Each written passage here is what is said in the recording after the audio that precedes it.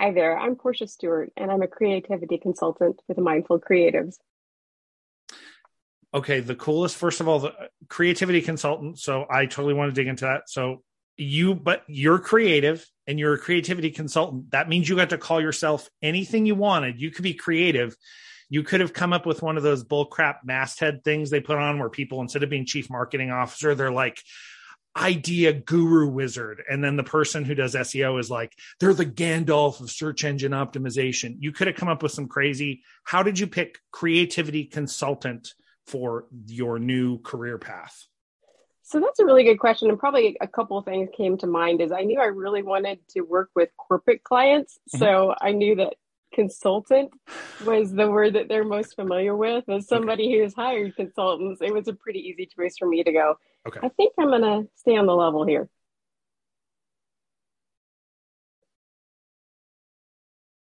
Wait, you still there? Oh, yeah. Oh, sorry. Sorry. Did you have thoughts about whether you were a creative consultant or a creativity consultant? Or you could have, again, you could have made up some word like creative. You could have create inspiration. You could have made up a marketable term and then put a TM on it. Did you have to put a lot of thought? Am I I, overthinking the name of your job? No, actually, so that's funny because I took it's actually really what happened is I had to spend a lot of time thinking, and there was this. It feels kind of stupid to. I mean, I felt like, why can't I figure out what I want to call myself?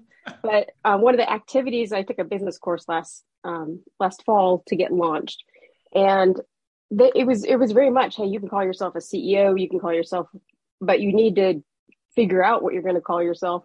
And I don't really like anything too pretentious, and I love puns and I love being fun and funny, but I really I really wanted to connect with the people. What I was always thinking about the people who would potentially hire me, and Okay. they probably a little bit more straight, and then I have more fun with. So not that they're not creative, but when you work with the creative teams, you can call yourself a guru or whatever, and they're like they think it's fun and funny, but connecting with those business CEOs and those decision makers, they tend to really um, focus on it's. I meet with these different companies and all these VPs and the senior VPs, and it means different things for different organizations, but they get really in their heads about these titles, right? Yeah. Um, and it's almost feudal. I think I don't know. And not futile, but feudal, like feudal.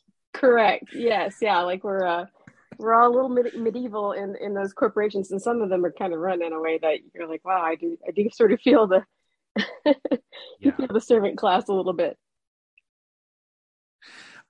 That makes a lot of sense. And the other thing is, I don't know if you've noticed, but out there with consultants and stuff, or when you have the chance to name yourself, I think there is kind of, you name yourself something for you. But I think you're right about, look, am I making a name for myself and then it just needs to please me? Or am I really want to go out and help people? And if I want to go out and help people, then I need to think about what I do, how it matches up to what they want. I can still do all the things I want to do, but maybe I need to put it in a slightly, make sure it's in a calmer, more understandable outer shell. Right, right. I Okay. just want like people who stumble across me on LinkedIn, they say, "Oh, I think I kind of know what a consultant is, so maybe I can work backward and figure out what she does." Okay. Right. Then you just say, I'm a creativity consultant. Okay. So they are familiar with consultant because they have consultants in at their companies at different times all the time, doing many, many different things, brought in for many, many different things. So what does a creativity consultant do? Either what you've seen out in the world, or you're like, I'm kind of in this new class of people nobody would be familiar with. What does a creativity consultant do? So I knew that word creative and creativity was something that it has been a bit of a buzzword. You know, like Yeah. we talked about innovation or data first or digital, all of those words that we've become buzzwords, but it was something that now is very much listed. If you're looking for your top executives, you know, you are looking for creativity. And I'm not necessarily talking about the, hey, I paint on the side, although that can be a level of creativity and maybe Yeah. you do, but it's just about thinking differently. And that's about shaking up that old thinking and the old, cycles that get us the same results, and getting to a new place. And it was born out of my own frustration, uh, working with, working in places where maybe they didn't connect the strategy of the company, with the creatives and the innovators, the people that they hired to solve problems, and seeing that disconnect, that they were really working just more on that, when they separate those things and they're not synced up, you have frustrated team members who have great ideas. And I should say from the onstart, like, everybody is creative. What I want to do is bring that creativity of everybody out in activities and workshops and through this consulting, and help people start to think differently. Because I worked with groups where you say the word brainstorm and everybody gets hives, right? Like, because as a creative person, you, or anybody who's making things, or kind of those knowledge workers, you're told your value is in what you produce, and not necessarily, if you work something in the service industry, you might be in an hourly situation, whereas your creative knowledge worker is being judged on metrics that are a little fuzzier, in what you make and what you ultimately produce. Okay, so given that there is a pitch that, so kind of the word, we talked a little bit about consultant creativity, given that there's a pitch that, I like the way you kind of framed it somewhere in there, where you said kind of, obviously creativity is for everyone and everyone is creative. And so I feel like there's these two paths, and they're cut apart and split apart in our thinking. One is creativity is if you are creative in anything you do. So do you brainstorm an idea? Do you try to figure out whether the door should be blue or yellow, and you think about it and you come up with different options? I mean, that could be very creative. In the way you do laundry could be very creative. The way you walk could be very creative. And then also on the other side, there's the creative class. These are the people whose job it is to produce visuals, graphics, art, websites from nothing. So these are people who conjure things from nothing, as opposed to just people who are thinking about quote unquote creative solutions. So when you go and do this creativity, how do those two paths, do they diverge? Are they all wound together? The creative class, are those the people you work with? Or do you really kind of have this vision that I want to talk about creativity with everyone in a wider way in a company? Maybe you're trying to do both. Maybe that's too big a question. Go ahead. That's exactly right. And I historically tended to work with the creative teams, the writers, the graphic designers, but more and more I saw the opportunity that, the innovative thinking that gets you to the next product that you need to create to help the customer. That's creative thinking. And it's really about, and you do need multiple stakeholders in the room. And I don't think always those executives feel super comfortable, or maybe have the language or even the time and space to have the right conversations to pull out all of that, the great ideas that are just sitting in their existing labor pool, the people who are actually interacting with the product and the customers. Yeah. So giving them that time and space. And that's something we're asking in almost every business out there. We are asking people to think creatively, to solve problems for the customer. And it's not necessarily coming up with a new product or service. It might be, but it's really about figuring out that pain point. And you see this, it's called different language. We use different language depending on what industry we're in. But I know in a lot of more technical, like engineers and such, they're going to talk about design thinking, right? And co-creation. And that's just, again, asking these people who are smart, at what they do. Like, maybe I'm a coder. How do I understand the person I'm serving? I need to empathize with them. I need to understand their point of view. A lot of these activities are kind of like interviewing, like interviewing somebody for an article or something, where you try to understand the user's perspective and where their pain points are. And that, once you have that framework, that's where I think we often break down. And that's one of the one client that I fired because they wanted to skip they wanted to skip all that. And I said, if you don't want to know who you're creating for, if you don't want to ask them, if you don't want to take the time to ask them and to experiment before you ever get to the making, you just want to move right to making, then this is not, this is not going to work. You can do that, but you're not going to benefit from the opportunity. You're investing a lot of time in something that potentially could fail when you have the opportunities to fail small and make the thing the customer really wants. And that's a lot of what I hear is like they're usually breaking down and actually making the thing the customer wants. That's super interesting. I can see, creativity, when we said brainstorming, like that is a tight little moment of, we're going to invite everyone together. We're going to mention that we have a problem, or we're going to mention we want ideas about something, and we're going to try to come up with a bunch of ideas. That's like just one little sliver of this giant creative process. But I think when people think of creativity, they think, I need to come up with new ideas. I need to come up with new, and that's their vision is that. But what you're talking about, like obviously some places like start using iteration like a verb, like instead of iterative or we're iterating, these are iterations. And I feel like some of that is what you're talking about, which is, don't you want to try things and see if your end goal is a thing that is successful to sell or use for this group? Don't you want to make sure like that actually works? And you're saying some people, they just want to come up with a plan of action and execute the plan of action, and they don't want to test. They don't want that testing phase. That's exactly right. And I think it's, there's this book called Be Less Zombie. It's by a gentleman called Elvin Turner. And it's one of the books that I have really enjoyed as I was starting to form my thinking on this topic. Mm-hmm. And one of the things he says is about almost like 54% of businesses just admit that they are not aligning their business and innovation with their strategy. They'll privately, when he goes out to consult, they're just candid. We are just doing revenue goals for 12 months. Yeah. And we're not taking the time to really understand. And that's, you look at companies that do that and they're on the path to be stagnant and be obsolete versus one example he gives is if you're really trying to solve a problem for a customer, you're going to take the Netflix path. And that's where if you remember Netflix originally, they sent out DVDs, right? You get your DVD in the mail and you watch it on a hard copy.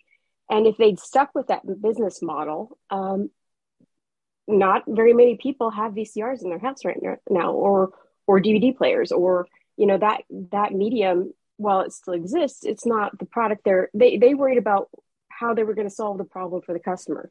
Yeah. And I think if the more people do that, the more closer they are on that path to innovation. Is it those examples that people give of companies that seem to change in a wild way or took a huge risk and it paid off? When you kind of go look at this creativity stuff, so a company comes out and says, we are not aligned. Our strategy is here. Our day-to-day innovation is here, and the two don't mesh up because our bigger strategy is just these sort of bland goals about it's just a number. We don't have like a huge mission to grow our company into something different. It's just inherently scary. The Netflix move was Netflix at some point, they either intuited that this would be more fun or the customer would want it more. So then there was kind of, yay, this is cool. We got to do this. Or they're like, our company is going to die. Or maybe or did they think that we need to grow and change as a company? But that's scary. They took a risk. So in risk taking in this, when you say people's strategy and bottom line tactics might be out of alignment and the innovation isn't connecting the two, is it easy to connect those, or are there such fear-based worries about what those new changes would mean? Like, that's a huge change. We ship out DVDs, and now you want us to we're going to switch to digital. And we don't do digital. We have a website that tells people what DVDs they can get, and then we ship them out to them. That's it. You could wreck your company on the shoals of history by doing that. So do you feel like part of your thing is talking people into the fact that they need to do that, or you're just more open to that as a possible path for them? I think a lot of companies sort of they instinctively know they have to grow their business. Like in Okay. the media world that I came from, we were pretty convinced that our print was going to go away. So Right. it was always finding out different versions of what could be successful. And I don't know the exact path that Netflix took, but I know they'll all, like, for a lot of companies, if the top execs are doing their job, they're actually spending a significant, whether it's I dedicate an hour or two, half an hour, 4 hours each week to just think about what the future is going to bring. And I'm going to investigate by talking to customers or um, looking at the research or looking at, if you think about like a business model canvas where you look at all the key areas that you need to be true for you to have your business, Yeah. that thing that you create when you are a startup. If you look at that role model map, like, if you can't anticipate some of those things changing and going away, if that's not part of what you're doing each week, you're probably not on the right path, right? So that you'd really have to be thinking about what percent of the business you're enhancing, what part you're extending into new markets, and what percentage you're going to commit yourself to experimenting. And I mean, the smartest people out there talk about how everybody in your company should be experimenting all the time. You have to make sure that the experiments are fair, and you got to accept that most of them are going to fail. But what you're getting out of that is the learning, right? You don't necessarily need, and you're like, I hate the minimally viable product, but let's call it let's use that, like that tiniest way you can experiment, the lean startup way of tackling that. Try it, watch it fail, twist it, try it again, fail, fail, fail, fail, fail, until you get to a place where you see all the ways it didn't work, and then maybe you do open the door to what is going to work.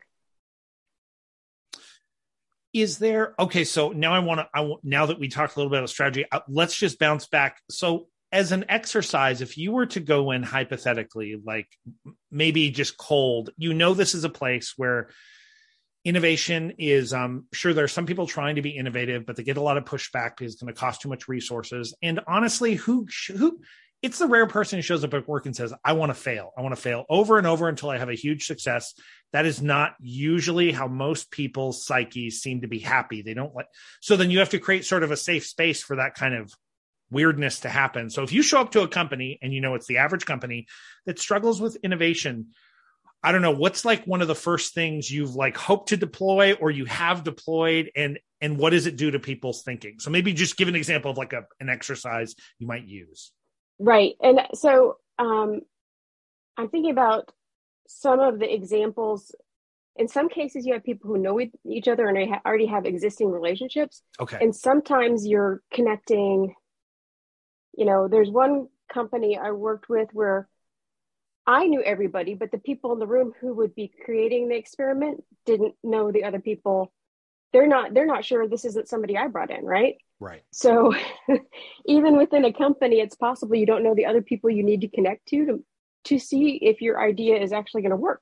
And there is a fear when you come into that room, you're being asked to do something that's outside your comfort zone, in front of people that you possibly don't know. And that's for somebody who's more on my side of introversion, I'm probably going to be quiet, right? Yeah. And so you have to do a lot. That's one of the biggest problems you have in those circumstances is there are people in the room who have great ideas who first of all don't like to be ambushed. The brainwashing or brain storming ambush mm-hmm. is one of the worst experiences for anybody who really likes to come up with really cool stuff, because you didn't get a chance to actually think about it. Well, let's talk. Okay, then. So first we can set up the counterpoint to something that might be a little better. The typical thing is a boss or someone. So even if everything is super happy, we got donuts, everyone's super happy. Guys, I just want you to dream things. Everyone shows up not really doing prep work. So they all show up. And then the people that don't think well on their feet, or they need time to process, their ideas never come out. And so you get the loud people who just try to fill the space. I mean, what's the opposite of that? Exactly. So, one of the first things I say is you have to start by giving people homework, and it can't be overwhelming homework, right? Because everybody's your people who are internal they have full-time jobs, and they don't really have. We're not resourcing in a lot of companies to give people time to think. Right. So you have to have a small ask, come in with 3 ideas, and even that's a lot. But giving your people a little bit of time to chew on something before they come in, and making sure that everybody's coming in on an even playing field. Environment counts a lot. A lot of times, it's really best to have this off-site, out of your standard. There's an environmental history in your office, and changing it up can really help, just because it takes away some of that kind of lingering, just the natural environment of, oh, somebody always sits at the front of the table and I'm off here, and creating a safe space in that way. Then what I often find, and this is no surprise, you might think you have the question everybody's trying to solve, but not everybody agrees. So I like to start with what I call question storming, because it pings against what is the problem we're really trying to solve. And it gets the group to agreement, because I've been in this circumstance so many times. So-and-so thinks we're trying to solve this problem. So-and-so says the same words, but it doesn't mean the same thing to them. And coming to the agreement about the problem you're actually trying to solve, and unselfishly too, right? Something that's good for the whole business and not just good for my category of the business or my group or whoever I think but that is actually really, really good for the whole business. So I usually start with a question storming and push people to really think about, that, back to that old saying, a problem well stated is a problem half solved. So start with really getting down and nailing down what you're really trying to solve. Have you already encountered, either when you were working internally in companies, and now as you're out working with companies that you are not full-time or part-time employees of, that you really are coming in as a consultant, some of those situations are they're just misunderstandings, and people need to be reminded what the overall goal of the company is, and that we all look at these options and we decide which path do we want to try first or whatever, even though that path doesn't touch on your department much. Everybody wants to peacock. They want to be involved. Some people, they feel insecure. They want to be involved in the new plan. When you get people together to talk about big picture vision and strategy, when you've spent an entire time at a company having people having to think about their own little, you mentioned feudal, their own little kingdom, that just sounds like the hardest push. So the very first thing you're talking about is getting people to ask the right question. There were people in there who actively resist, that they're worried about their position in the company. They're worried about their department. If we come up with an option that feels like the company is going to grow in a different direction, that feels threatening. Have you already encountered that Oh, yeah. Feeling people's fears? So what happens in those moments when you can see this bubble up in this? So usually it's a fear of, I'm going to be asked to do something. This is more work. I'm already full. Okay. This is going to somehow take away my resources. Maybe I will not be needed. Yes. Maybe it'll reveal things about that don't look good for me. Again, back to that, creating that safe space and identifying from the very beginning, we're going to run an experiment. And the hardest part, and how I've seen it work, is getting people turning that anxiety into excitement. We're doing this to see. We don't have the answer, but we're going to experiment in this direction. And a lot of times the experiments are to help everybody here. Is there something, if we stopped, producing this e-newsletter for a month, and instead, did a monthly top articles instead of a daily, one article or whatever that idea is, and the experimentation, and then you come back and, oh, it didn't work. but okay, so that didn't work. What is it? What did we learn from it? And a lot of times they get so excited about we're actually going to measure the performance of something we have produced, which doesn't happen as much as it should. And that's scary because you're paying this person to produce something.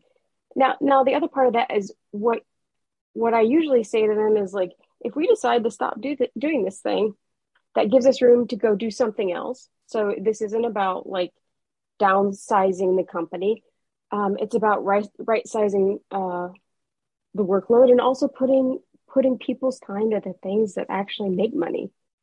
Because there are a lot of I love analytics and I love it when they tell us that something isn't viable so we can stop doing it. And that's I mean, you gotta start there. You gotta start with what you're not gonna do. Does that mean that if you're, I guess, yeah, you know what, that makes a lot of sense, because I think a lot of the times either people have had bosses or been in environments with their peers where when you're brainstorming, you're really in, if we're testing something that currently, if we have something we think is successful, but we haven't tested it, but we need to go and now we're going to go test it. Some people would be really excited about that. Like, this is awesome. I get to find out if it's actually working or not. And then other people would be like, but we've done this for 5 years. And if we don't do this, I don't know what else am I going to do? It does sound scary. And I know some companies, even though you said right sizing, some companies do in fact downsize once they figure out, you know what, I don't think this is firing into the bottom line. I think we get rid of this. We don't have any place to move these people around. Could you see in those places that are very compartmentalized into kingdoms, I don't know if you have already, to go in and do this creativity work, if it just feels fraught and like you can't even get past that first, you can't even create the safe space. So do you have to go in a different direction, or do you keep pushing on that until you can get it, or you fire those people? I don't know.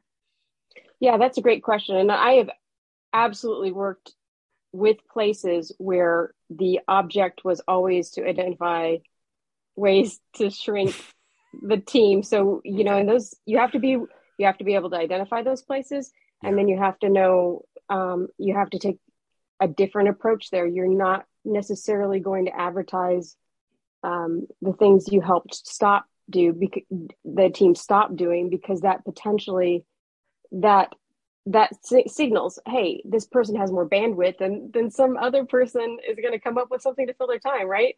Right. And what we're really trying to do is focus the team, you know, on the things that they know bring value. And honestly, the biggest barrier to getting people to brainstorm is often the fear that if I come up with this idea, you're going to make me do it. So it's back to that resourcing. And if you're working with a company that's not willing to resource for this, then you know, they've got a lot of challenges. Um, it's it's time and space, and if you don't give time and space, you're not going to come up with change. You're just going to get the same results you have year after year. Well, now I love that perspective, because I think my perspective, I was again walking down the sinister boss with the stogie in his mouth, who's just looking for ways to cut. But you've identified correctly, if they really wanted to cut you, a lot of you, the people would already be gone. If we're going to cut something, we're going to dream up new stuff. And no, we still want you to do all this other stuff. So the bosses like you. That's why you're still there. So then if you operate from that point, and now I see, right, the next worst fear, other than losing your job because what you do won't matter, is they're just going to give you more stuff. And then either you're going to become more stressed, or you're going to have so many things to do, you're going to start failing on things. And that would be terrible too. If places have that culture, if that has happened before, if people have been there for 5 or 10 years and they've been through this creativity cycle where people think of new stuff and then it causes problems, have you run into places where they know that they've had that problem in the past, or you kind of suss that out as people talk and you're like, uh-oh, they've tried this before, and this time's going to have to be different, but maybe they haven't had that modeled for them yet. Yeah, and so it's funny because you can feel it. Well, first you feel it because there's a resistance to ideas that are, you're looking at the team and thinking you should be very excited about this, but I'm feeling pushback. And usually the next thing they say to me is, oh, so and so told us to do that 3 years ago. You sound just like so and so, right? And that person has come and gone, and it's, um, your first thing is, wow, I identified somebody else out there in the world I'd like to go meet, right? I don't know this so and so you're talking about, but they have great ideas. I like the way they think. And and then you have people who are frustrated because they knew that was the right. A lot of times, the team, if it was a good idea and it worked, they wanted to continue doing it. It was just not within their bandwidth. Yeah. And sometimes as a consultant, now internally they can go fight for that and probably not going to be heard. When you go and take the step of hiring a consultant, you get heard in a different way. So that's where I feel like really what I'm doing is advocating for people, because I probably don't say anything different than what they would say to the boss, but the boss is looking for an outside perspective, and he's going to hear, or she's going to hear me louder than their internal team. And that's, I mean, I've been there. It's frustrating if that's the circumstance you're in. But and sometimes it's true. Like sometimes they even hear you as a consultant and don't execute, and that's the most frustrating thing of all. But then you have to just you have to learn to accept that part of it too. I remember, so we both come out of veterinary, and I remember somebody who was a really awesome practice manager, and then she went out into consulting. And then I remember her talking about one of the most frustrating parts of consulting for her was people would pay her a lot of money. A practice owner or a handful of practice owners would pay her a lot of money to come into a practice and help them look at all the stuff and talk to all their people and figure out what needs to get done. And everybody nods their head and says yes. And the consultant leaves. And then if everyone was well-intentioned, we'll just assume that people are just too busy to execute these new ideas and they fall away and the change doesn't happen. And these people paid you a bunch of money to come in and change something because they're having a problem.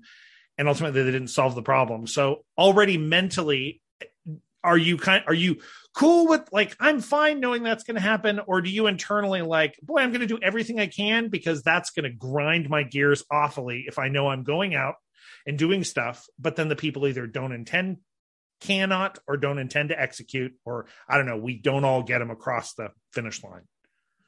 Yeah. So I have a client who the minute I heard the direction they were wanting to go, I'm saying, I don't think that's right, but let's do research, data, interviews, all the things. Okay. And worked with a business, an MBA to come up with the numbers, run the numbers, have the presentation. This person still wants to follow their idea. They want to see it fail. I'm happy to run that experiment. I'm happy they're at least getting to the end, right? And then what I hope is what we learn from the end of that, it's going to help twist to get to the next thing that we pivot. So my job is less to judge. I mean, you use your common sense and such, but if there's an experiment that they need to run to see how it plays out, and it's not going to damage the business if you do it in that minimally viable experiment phase, it's fine to carry it through till it ends. And I do get frustrated if they don't want to do the experiment. And what I really want to push them for is not just to do the work, the consulting work, but that they develop habits as a team to continue. You have to have the ownership of the project, and you have to continue to meet regularly to talk about the future. The future is changing all the time. If you make a business plan today, it should look different in a year, very different, and it's probably changing faster than that. So if you're just not really spending the time as a team, so if I can get them at least that far where that they understand they need to invest time to think about the business and do those experiments, that's a win. This is probably too early because we were together for a while in one workplace, and that environment you're talking about, where if you want to slowly tack and you get to know people for not months but years, and you get to sit in there and you have kind of internal frustrations, but also internal controls and familiarity where you can kind of carry a long-term thing. You know, you as a consultant come in for a period of time and you're asking people to change, their meeting styles and the cadence of their meetings. And you need to think about this business plan. You kind of set it and forget it. Obviously, you all know intuitively and logically you can't set it and forget it, but you're so busy you can't go back, and you're gonna have to make time for this strategy. And when they peel out of your creativity, your consulting time is up at that time. I could just imagine the rubber band snaps back. It does very quickly, very quickly. So then okay. You just have to commit them to, hopefully follow-up meetings. Okay. And check-ins. And if they're not willing to do that with you, then you hope you have created some internal champions. And I've seen that happen too, where it may be not everything that you pushed for, it snapped back, but there were a few people who kept something going, right? Yeah. And that's exciting too. I mean, little changes over time, habits of, hey, we now look regularly at our analytics after an e-newsletter sends, right? And we see what we measure, what was doing well, and we adjust. That's maybe a little thing, but for the long-term health of the product, it can be big. Can I ask, so if we are talking about creative stuff, we kind of sat around in the same stew looking at that stuff. And I think being totally open-minded to gather the information and try to figure things out. And I think overall, we all kind of agreed oftentimes it was difficult to tell why one thing worked and another didn't. Like the glaring green lights and the horrifying red lights about a project. A lot of times there's disagreement about, well, what would constitute a win? And is it kind of fuzzy and ambiguous? And so we could understand, we could disagree about, does the data mean this or does it mean that? When you talk about setting these experiments, I often, when we did creative experiments, it sometimes was hard to say, well, was it because we didn't market it this way? Was it because we didn't market it that way? Was it because there was something wrong with the piece of content or the product? Or was it just not the right time in the market? And sifting through that, there was disagreement. So when somebody sets up a test like this, so they come up with ideas and they decide, let's work on this one for a while. Have you been there long enough to see what happens as consulting, where you come around the back end and that actually the question about whether it worked or didn't is kind of a little amorphous and fuzzy? Well, I'm thinking back to some of the internal experiments I ran, and I did see one of the first things that we really started with was agreeing about what the metrics were. Okay. And that is, in my opinion, the hardest part. And that's that first initial setting the experiment so it's fair. Yeah. And so everybody agrees what we're measuring and what we consider to be success. And then keeping people honest. And that was very hard. And I mean that it's never motivated, and I've not seen it motivated in a bad way, but as you know, when different people look at data, they may make snap judgments, and you may not be looking at the whole picture, or the way even it's pulled can matter. And I got to tell you, I had some of the best time sitting down with my e-media analyst and looking at the data and just maybe spending hours trying to figure out why that number is that way, and what else we need to test. But in those experiments, we didn't find clear answers right away. It often pointed us to other factors we had not considered would influence the experiment. So there was adjustment. So that's where you get back to that kind of constant exploration instead of this is starting on today and we're going to know the results in 90 days. It might start today. You might have your check-in. You might have to revise the metrics. You might have to revise how you're testing. And your experiment might go on for years, which sounds scary, but actually I think that's a really successful one, is where you're constantly evolving it. And think about the knowledge that you have about that particular thing. Like, one of the experiments we ran was about whether breaking news or long-term content was more valuable on our website. And that was one that had a lot of emotion behind it.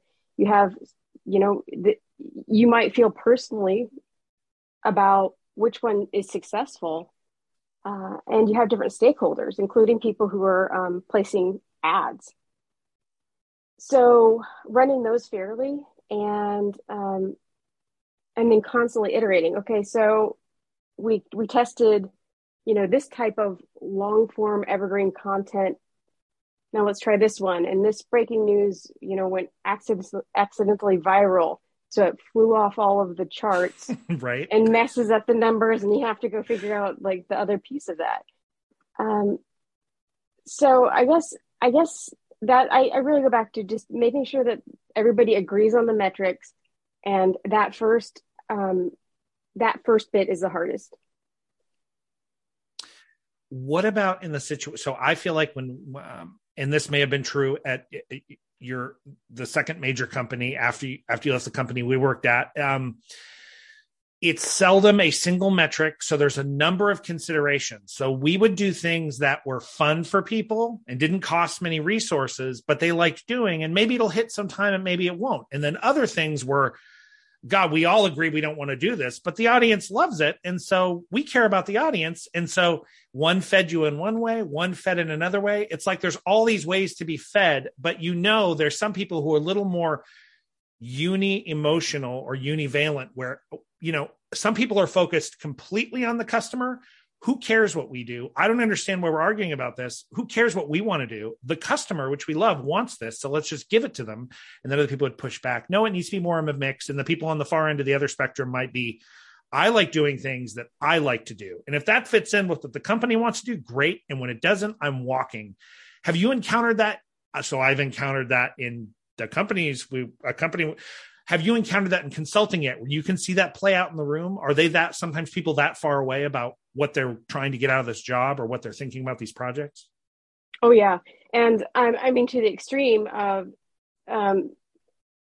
maybe the executive isn't even really sure what the product is, who makes the product, what it looks like, has never used the product.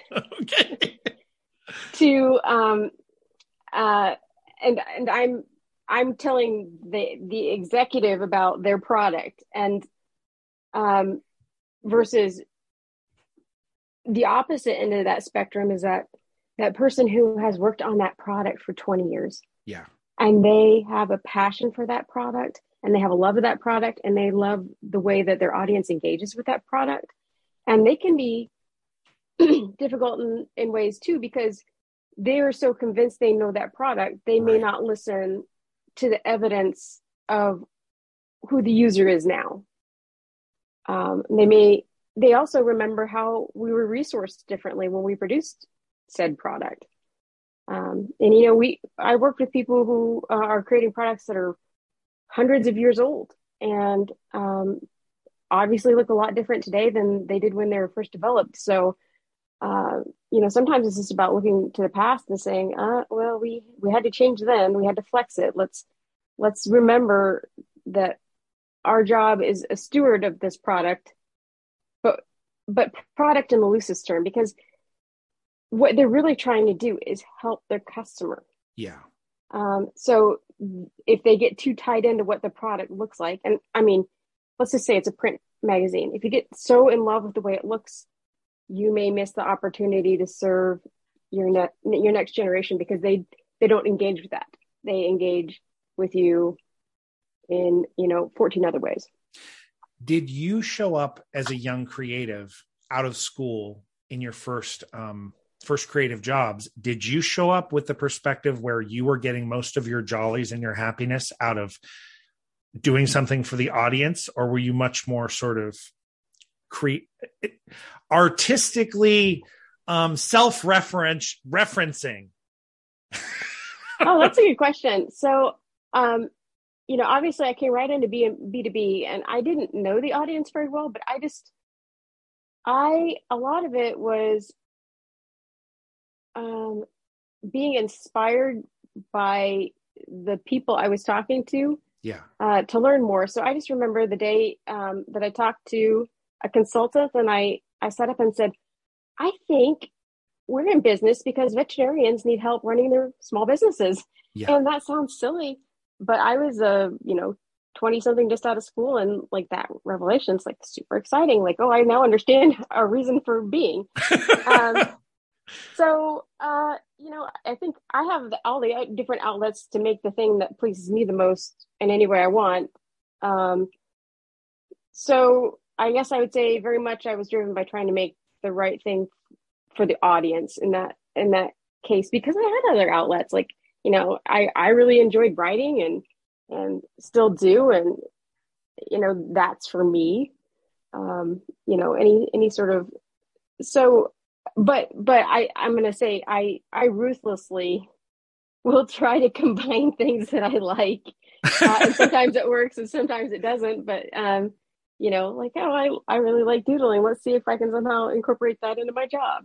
Right. And again, sometimes it works and sometimes it doesn't. And being aware of your audience, it's whether or not they're receptive to whatever is your passion. Yeah, I felt kind of like these two energies swirling as I got near the spending a lot of time with a particular audience. And I did feel those two energies swirling of, this is the stuff that's fun for me, and this is the stuff they need. And I just felt like those two things in the best possible situation are kind of in balance. And that, so if people show up for brainstorming, they're always of two energy minds. One is, I really like doing these things. And the other is, these things really help these other people. So like a caring for yourself and a caring for these other people. But for creatives, I feel like they have to be balanced, because if I have experienced in certain things you have to let go of. It's great that you want to do this, but it's not working. This is the way you want to do things, and it's a good way, but it's not working with these people in this moment. Or opposite, where people come and say, these people want you to do this. You're like, oh, this is the dumbest thing. This is the most boring thing. We've already done this a million times before. How can we have to do this? And the answer is, well, don't you care about these people? It's like getting up every morning and, feeding your kid breakfast. You want your audience to be fed in the morning, right? Well, then we're going to feed it in the morning. That's what they need. Exactly. And resourcing for that, if it is something that your advertisers are going to pay for and your users need, there's really, the best thing you can do is figure out how to do it easily and the way you can enjoy it the most, right? Or outsource it. I mean, the resourcing now, I like to, you don't feel passionate about writing that type of thing, let's outsource it. And when that is possible, that's but I will go back again, and I'm going to say this like I just hammer at it, but I now worked with a number of different companies, and I haven't entered one where I don't hear the same thing. I have a lot on my plate. I don't have time for meaningful innovation. Yeah. I have to be the steward of the products on my list right now. And we know we need to grow in that direction. But it has to be resourced, and it has to be resourced.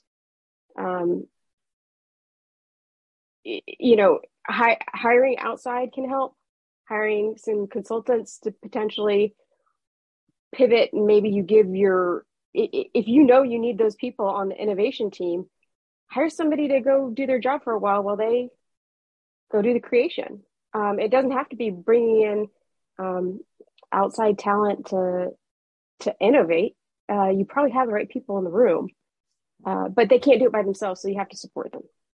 So I want to that leads me to a thing I did want to ask you about, your opinion on a company large enough decides they need innovation. And I feel like the easiest path is not to go dig into the people who have worked there a long time and have set ways of doing things. And of course there's innovation. They're the smartest. They know your customers the best. They've been around the longest. They're your smartest people. It's way easier if you have enough money to build an office and then hire people and tell them they're going to do the innovation. I mean, I see it happening even with new companies, where new companies hire people for innovation. And I'm just like, what? I don't understand how you compartmentalize creativity and innovation that way. I understand how an outside force could paratroop in like you and help the people who are there do this. And your idea there about, well, if this person's the smartest person, you got to find a way to get them basically an innovation sabbatical so they can go work on this and have time, whether it's part-time or full-time. But this thing about hiring people from outside to drop in and be innovation, do you have a strong opinion one way or the other about that? I have a very strong opinion, Okay. I'm going to bring it from two places. And the first one is, um, I I really always get concerned. In my experience, anytime I started a job, you start off the first few weeks and you think, "Gosh, I don't have a lot to do. I have all this thinking time." Yeah. By the end, you've been on so many different committees. You have all this. So the difference between, like, say, my workday as a consultant and my workday as a full time employee was I have 30 people to manage. So guess what? There's all this hidden stuff in the day, Yeah. all the meetings that you get called in for, all of the that automatically happens when you're a full time employee. The different assignments, then you have to be on this committee, and you're traveling, and you just find your days getting sapped away. So that creative innovation time, you know, whether you like it or not, there are monthly reports you're putting together, and you're doing all of the HR things, and your employees, if you're managing them right, should be taking. I think that's a full-time job. So conversely, could you do that without any of it? Like, one of the first things we do with somebody who's really good at what they do is we Yeah. give them employees. Right. I, You get good enough to I, manage. Right. right, you get good enough to manage. But I have, I've read and I've seen it done where if we unhook my progression has to be tied to having employees. I think you probably set that person up better automatically. Okay, you want this person to be internal. You have to safeguard. You have to put a wall around this person to make sure that your salespeople aren't going to sneak their projects in, and this division and that division. So if you're going to take that approach, you need to separate, and that person should dive into your teams, but you have to separate them a little bit in a protection form, because what happens is they come in with these great ideas that you told them that you're going to support, and they're Right. going to go change your company in these three big ways. And then you're constantly sidetracking them with just this one more thing and one more thing and one more thing. And I've seen that happen too. People who were brought on, even with no, like I said, I do not want direct reports. It's going to kill. I'm just good at what I do, and I want to do it really well. We Right. should make a path for those people.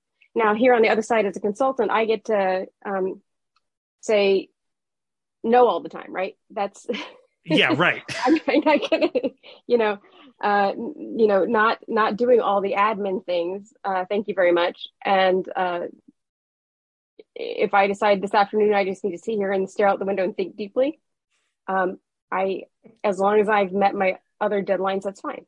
But I'm not going to be taking a call you know, from 60 people who need something from me, as a manager, or all the different distractions you have in the office. And again, I think it's possible, but I think you have to be very strict about how that person experiences your company. Have you ever seen, if new people are brought in, if everybody dreams up a new project and new people are brought in to do it, are there ever a situation where you've heard from people you've consulted with that the people who are there and are saddled with all this work already, they bring in new blood to go do this new thing that sounds totally cool, and the people who've been there longer, who are trusted to do very complex things that are not this new project, are pissed that all the innovation and creativity happens in this new place with the new people, and they're required to sort of hold the old properties over here? Oh, sure. Okay. And I think that's absolutely, that's one of the things that will probably help you lose your creative team fastest, is when they feel like you're bringing in new blood all the time. And a lot of times, if you talk to the people who've been there for a while, they've had that same idea that new person was brought on to do and been ignored. Yeah. And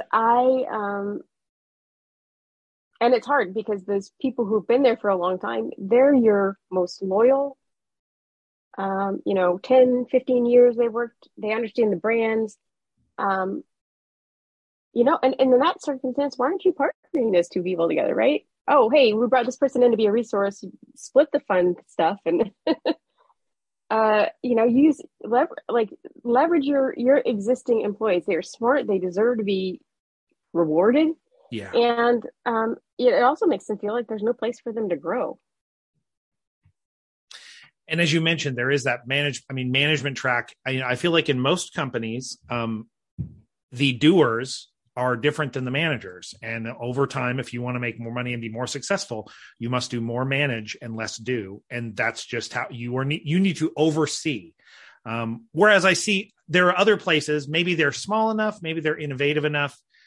There's a mix of things. So would you actually pitch at the end of the day? Would you tell people, or do you tell people when you go in to do this creativity consulting, if you want this to stick, you need to somehow mandate that they're going to spend like 3M style. Somebody brought up 3M about how they mandate X hours, either X percentage of your work week or X hours you spend on strategy in the future and these projects that are these brainstormed projects, trying to come up with new stuff and play with these things outside your regular job.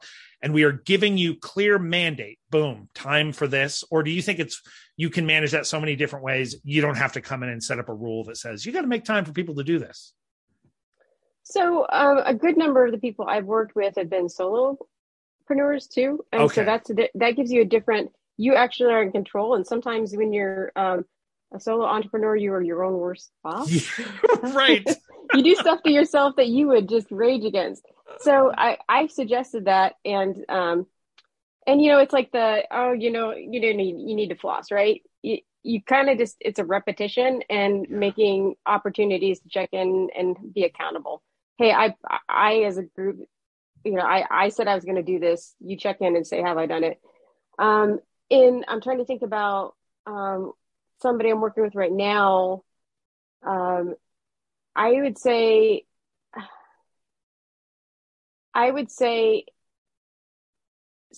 it is pretty tough, and you as the consultant have to fight your way in to remind people that we need to make progress. Yeah.